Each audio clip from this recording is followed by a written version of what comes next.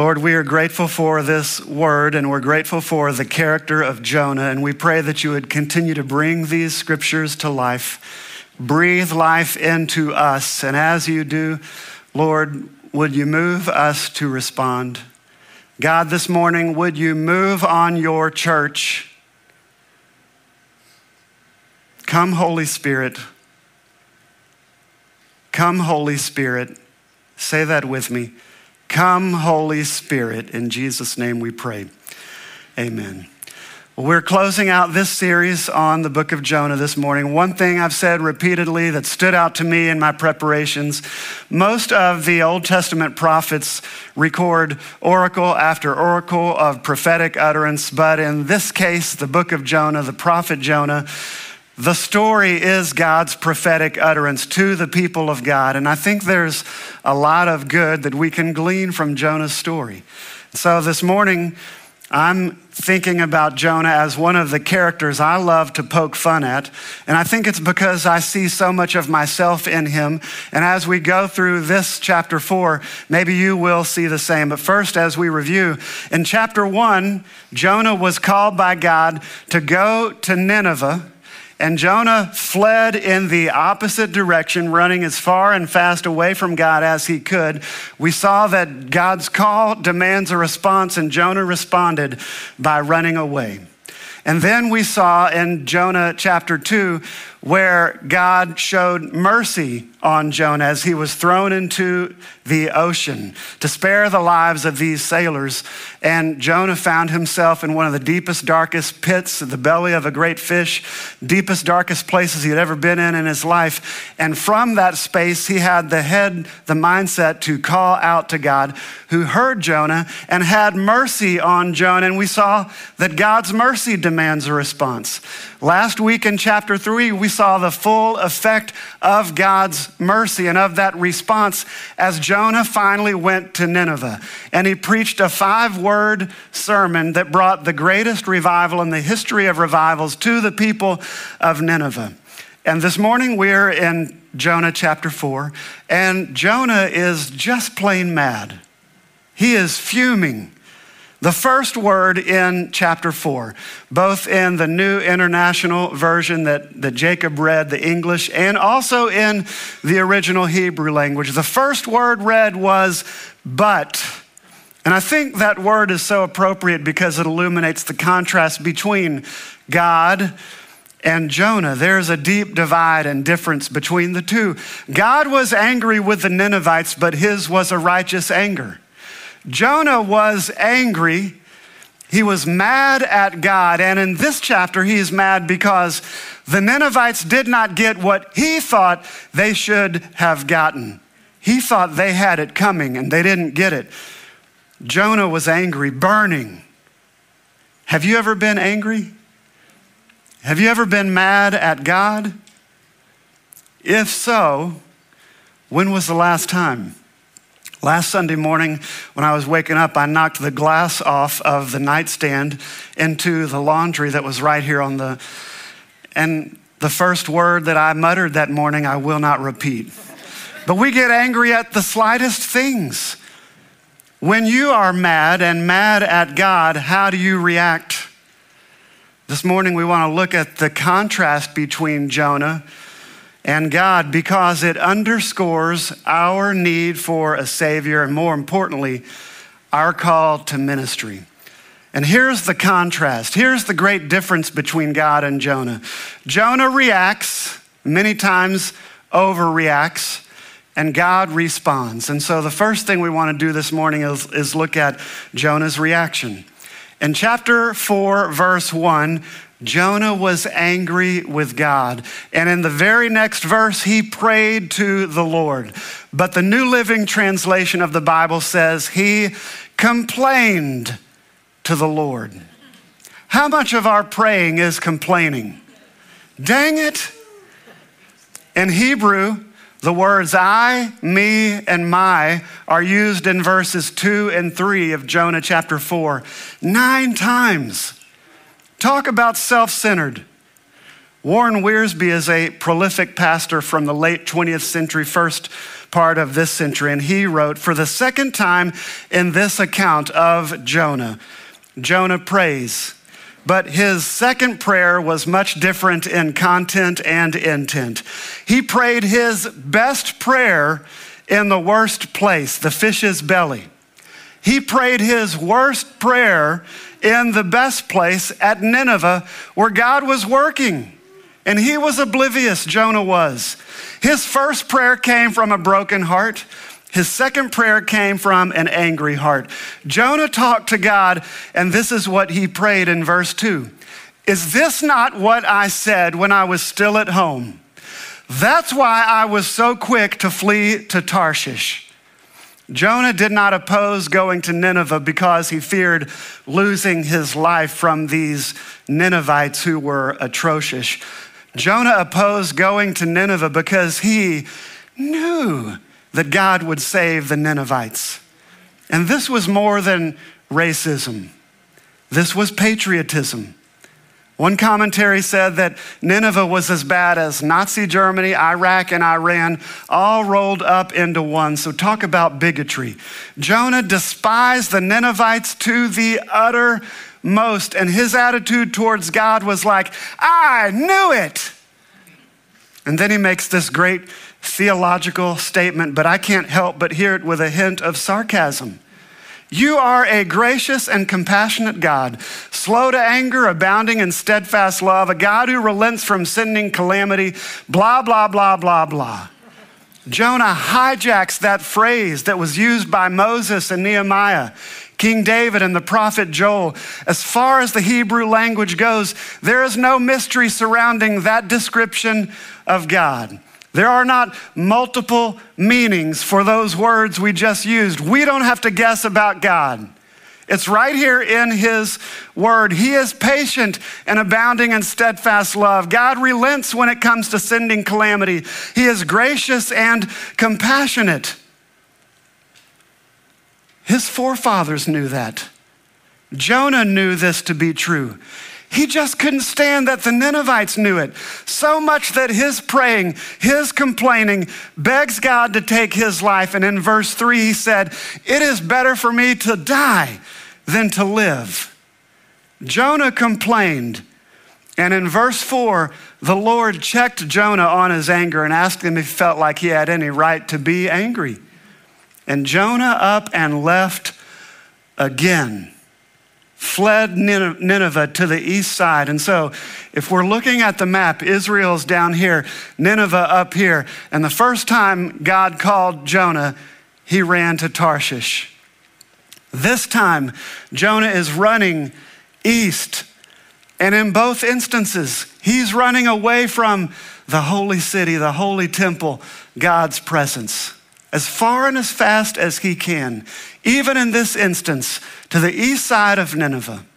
It said that when Adam and Eve were banished out of the Garden of Eden, God put cherubim on the east side of the garden so that they could not make their way back into it. They were cast out to the east side of the garden. And east in the scriptures is thought to be the most obvious place that's right in front of us. I want to suggest that it is the easiest place that's right in front of us. And Jonah took the easy way out. For the second time, he went to sulk under a shelter. Jonah made for himself this sorry little temporary shelter where he could look down over the city of Nineveh, maybe in hopes that God would still put on them what he thought they had coming to them. And yet again, God provided for Jonah. It must have been cramped there in that crude, temporary little shelter. And God provided a little greenery, a great big vine to cast shade over that sun that was beating down on Jonah's head. Verse 6, it says, to save him, Jonah, from his discomfort. And Jonah was glad. Glad, you ask? Exceedingly glad, it said, because of the plant And the next morning, God provided a worm to chew that plant in two, and that plant withered. And when the sun rose, God provided a scorching east wind to beat down on Jonah's head, such that he was faint. And again, Jonah wanted to die. Throughout this whole book of Jonah, we have seen Jonah react and overreact, running from God, complaining to God, frustrated with God. Can you relate? That's Jonah's reaction. Now let's consider God's response. And we've already established that God provided shade for Jonah in the same way that he provided the worm, in the same way that he provided the scorching east wind, in the same way that God provided that great fish to swallow Jonah. That same word, provide, is used all 4 times here in this book. And in some cases, God's provision is welcomed. In other cases, it is not. But shall we accept the good that comes from the Lord and not the bad? Our God is great. Let's look at that word, great. Because Jonah told us that Nineveh was a great city whose wickedness had come up before God. And when Jonah fled God's call, God sent a great wind out over the sea. And the men in that boat were exceedingly afraid, exceedingly, same word as great, afraid because of this great storm. And when the men threw Jonah overboard and the seas calmed, those men with the mouths of sailors feared God exceedingly or greatly. And the Lord provided a great fish to swallow Jonah. And finally, Jonah went to the great city of Nineveh, and everybody from the greatest to the least responded to this message of doom and gloom. But Jonah was greatly too displeased. And then God sent this plant, and Jonah is greatly or exceedingly happy. Talk about drama. I get the feeling that Jonah's the type of guy who, you have one story, I can do you one better. Or every time there's a bad call on TV, he's got an earful for the official. Or when something goes wrong, it's never his fault, always someone else's responsibility, someone else is the blame. Jonah is up and then he's down. He's grateful, then he's not. Calling out to God for mercy, then calling down fire from heaven. Great is used in reference from everything, from the sea to the storm, the fish to the king, from frustration to joy. What's missing is the reference to our God. Nowhere does it say how great our God is in the book of Jonah. God alone is great. God alone is good. Core people. When the created is the focal point of our story and not the creator, there will be such drama that surrounds our lives that we won't be able to stand self. When we worship creation and not creator, we open ourselves up for disappointment and frustration, and that's because we make ourselves out to be like God's, lowercase g, s on the end. We think we have our rights. We think we get to call the shots, but it's God who's in control. It's God who called Jonah. God sent the storm. God provided the great fish. God brought revival. God even provided that great plant, and Jonah laments, I would rather die. And God speaks again. Do you do well to be angry for the plant? Verse 9. And Jonah says, yes, and I'm so mad I could die. But God has the last word. God who sent that plant, whether it sprung up overnight or not, is not important. It was the Lord's doing. He took it away as well. The Lord gives, the Lord takes away. Blessed be the name of the Lord. The Lord is just, and he shows mercy to whoever he will. He gives and takes away. Blessed be the name of the Lord. God showed mercy to the Ninevites because he is great. God alone is good, and he is in control. Do you trust him? Jonah trusted God so long as God's plan made sense in Jonah's mind, and that's just it. God was not making any sense to the way things Jonah thought they should have gone. And that's the way it is for us. God was not operating the way that Jonah knew God to operate. While you are a great and compassionate God, slow to anger, abounding in steadfast love, a God who relents sending calamity, while all of that is great theology, without God at its core, those are just empty words. And God is robbed of all his power, of all his glory, of all his godness. There is a mystery surrounding who God is and how he operates in this world. God provides, God speaks, he listens and responds. We react and overreact again and again, and God is faithful. He has shown us his character. He's given us his values. He's offered us community with him and with each other. And so we pursue him. We pursue holiness in the context of community. And God has invited us to go to Nineveh with him because his heart is for this whole world. And it's more than a message of love. Because we are called to love our neighbors and our enemies. We're called to love one another. Our mission is to be disciples that make disciples that make disciples. Discipleship and reproduction of discipleship is the litmus test of what it means to be a follower of Jesus Christ. And what is often missing in that process, a necessary component of gospel proclamation, is repentance. It's often left out. So this morning, let me ask you a question. Church, why are we so angry? I won't speak for you, but I know many times it's because I don't get my way. Or I've been wrongly or falsely accused. Or insecurity begets insecurity and I act out because I know better and I want what I want. And that is reacting and overreacting time and time again. And God has called us to himself and invited us to pursue him and holiness in the context of community. And one of the fruits of that pursuit is responding.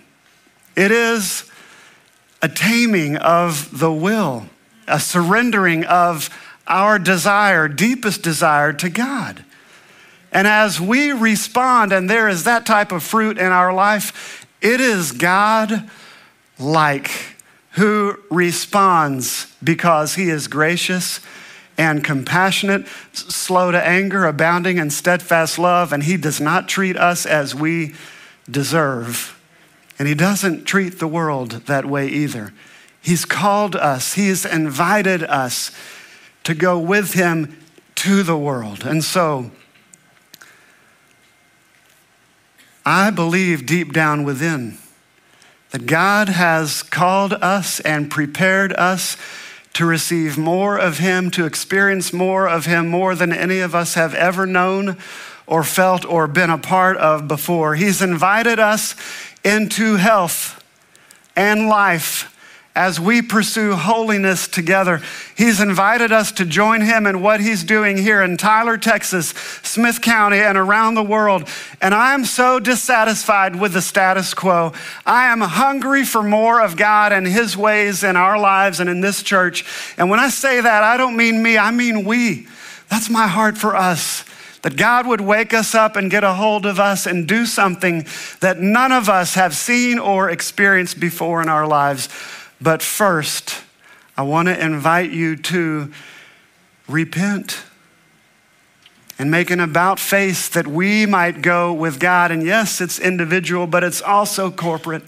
That we might respond to the gospel, which At its core and in its simplest terms, the gospel is Jesus Christ, crucified, dead, and buried, raised from the dead, ascended into heaven. And because he did, when he did, he went from being right here on the outside of us to right here on the inside of those who repent and put the full weight of their existence on him. And that's what we are after here in Core, together in the context of community. And so as we draw this time to a close, may we be a people marked by repentance, not just once, but every day, surrendering our life to him, our will to God, who knows better, whose ways are not like ours, and who wants so much more for us. I want it too, don't you? Let's go to Nineveh. God has invited us to go to Nineveh, and it starts right now. So Lord, we turn to you this morning. We repent corporately. We believe and put the full weight of our existence on you. We receive everything you have for us. Come, Holy Spirit. Come, Holy Spirit. Say that with me. Come, Holy Spirit. Amen.